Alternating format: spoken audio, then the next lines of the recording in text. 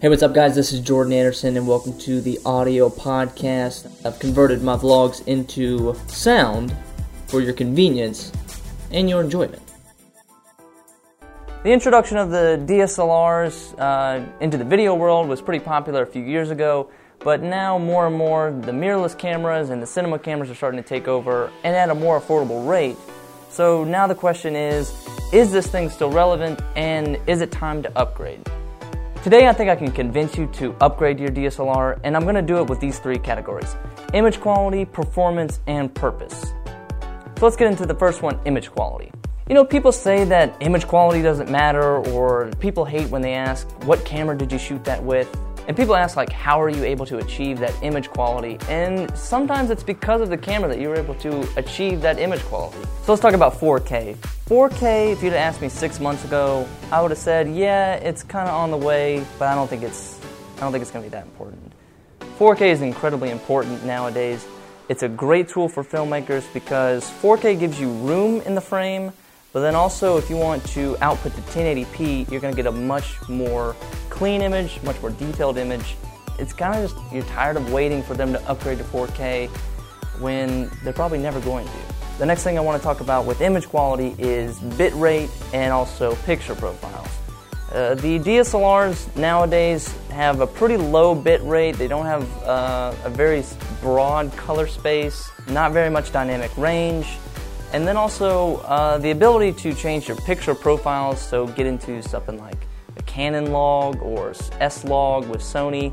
You're able to get a better image, and you're also able to this gives you a broader range to color correct, whereas if you're just on DSLRs, you can mimic, or you can try to look like certain cameras. You can try to look like high dynamic range because you just lowered the contrast and took the sharpness out. But in the end, it's not really a better image from it. It's not more cinematic looking, and it's just trying to be something that it's not. So the next topic I want to cover is the handling of these DSLRs. DSLRs are great for photographers. You know, they're pretty beefy enough in the hands. They look great. Put them up the eye, and you take a shot. But then you want to go handheld with this for video, and you end up kind of holding it like this, or you're putting it around your neck, trying to hold it still, and it's just like I said earlier, it's just trying to be something that it's not, or you're trying to make it into something that it's not. With most DSLRs nowadays, you need to have some sort of rig around it. You should put a cage on it, put a top handle, and the fact that you have to get one of those in order to make this thing a functioning video camera is not really that practical. If you're buying this because you're buying a video camera and then you have to trick it out, then it wasn't really meant to be a video camera to start with. This is something that's kind of bugged me this whole time, and I've talked about it in previous videos, and that's the record time limit. These things, I don't know if it's legally required to be under 30 minutes, but the record time limit on these DSLRs are 30 minutes, and as someone who shoots weddings for ceremonies that last over 30 minutes, this is incredibly frustrating because you're always having to make new files, make sure that you're not running out of time space, that if it's at 25 minutes, you have to kind of reset the clock, stop your clip. That can be very unprofessional sometimes, and of course, very impractical. Another issue with the sort of handling with these things is the battery life. These are very tiny batteries, and these batteries weren't really meant for big-time videos.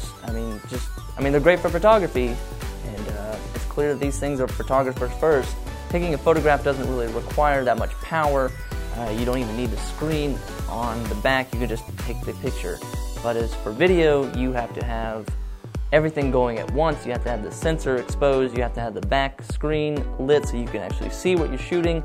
And that can use up a lot of batteries, and you end up having to buy a lot of batteries. And if you're lucky, maybe you'll get 1 hour, 1.5 hours out of it. And these things just are starting to add up, that they're just not really that practical enough to be a video camera. Where if you did have a professional video camera, if you had a cinema camera, you would have really big batteries, or you would have, maybe not huge batteries, but you would have longer lasting batteries, where the idea that 2-hour battery life is sort of a no-brainer. Yeah, of course it does. 2 hours of battery life. What do you expect? To wrap up this DSLR argument, I want to make the last point about purpose. What is your camera for? What job do you have to use this for? Those are very important questions when you're trying to think about upgrading. With DSLRs, the more you use them, the more you realize they sort of fall into certain jobs, but not every job. So for example, wedding videos, these can work good for the most time, but when you have to shoot long recording times, these can get pretty shaky, pretty unreliable, especially for a wedding if you have to miss something because you're having to stop the record. So for independent films, the DSLR is not really the best choice nowadays, especially with the ability to rent things. You can rent cinema cameras for $2,000 a week and be better off. You're going to have better record time, you're going to have better image quality. If you have the money for an independent film, this would not be my first choice. For the purpose of, say, a short film, a film that's under 30 minutes, maybe not a big budget, not as big as the independent film that you're shooting, I would probably go with a mirrorless camera. Mirrorless cameras are small, sleek, but the main point with the mirrorless cameras is that they have better image quality, and a lot of them can shoot in 4K. The final job purpose that I can think of is vlogs, vlog like this. We're shooting on a DSLR now. This is a DSLR here. These are really good for vlogs because it's casual content. It's not high-risk content. You're not getting paid thousands of dollars to make vlogs. So vlogs can be probably the best choice for a DSLR because these cameras are cheap to start with. The image quality is good enough. It's 1080p, and sometimes they even let you, take some selfie modes if you want to do that. The final reason I want to go over is the outward appearance of your camera. Sometimes when you're working with big clients, they sort of expect big projects, big production, and showing up to set with a camera like this, you may lose a little bit of credibility as a filmmaker. DSLRs are now consumer products. These are no longer in the professional realm. Your grandma has one of these, your aunt has one of these. So upgrading your camera, you're going to look more professional, you're going to have more professional features, and your client's going to rest easy that they're getting their money's worth when they're choosing you as the filmmaker. So we've gone over the 3 main reasons why it's time to upgrade your DSLR, or even upgrade away from DSLRs entirely. But I want to go over sort of this unspoken reason. You should only really upgrade your DSLR if you can afford it. A lot of these cameras that are coming out nowadays are in the multi-$1,000s. A professional camera can set you back $5,000 to $10,000, and that's a lot of money for some people. Some starting video production companies that invest huge amounts of money into just their camera may not last as long as they think they will, and they may just sort of fizzle out because they don't have the capital now to exist because they spent all their money in this new camera. Think of your camera as a big investment. It's something that you're going to be able to keep 2 to 3 years. You may try to sell it, or you may just think like, oh, I could just sell it. But if you keep playing that game long enough, you're not going to have very much money to play with. If you are truly thinking about upgrading cameras, I would recommend renting the camera first. Give it a test run for the weekend.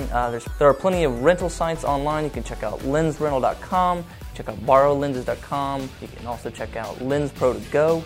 These are 3 great websites where they will ship the camera out to you, even just for the weekend. Get it on Friday, ship it back Monday, and test these cameras out. See if this is the camera that you truly want to invest in, because this is a long-term decision that you have to make. This is not something that can be taken lightly.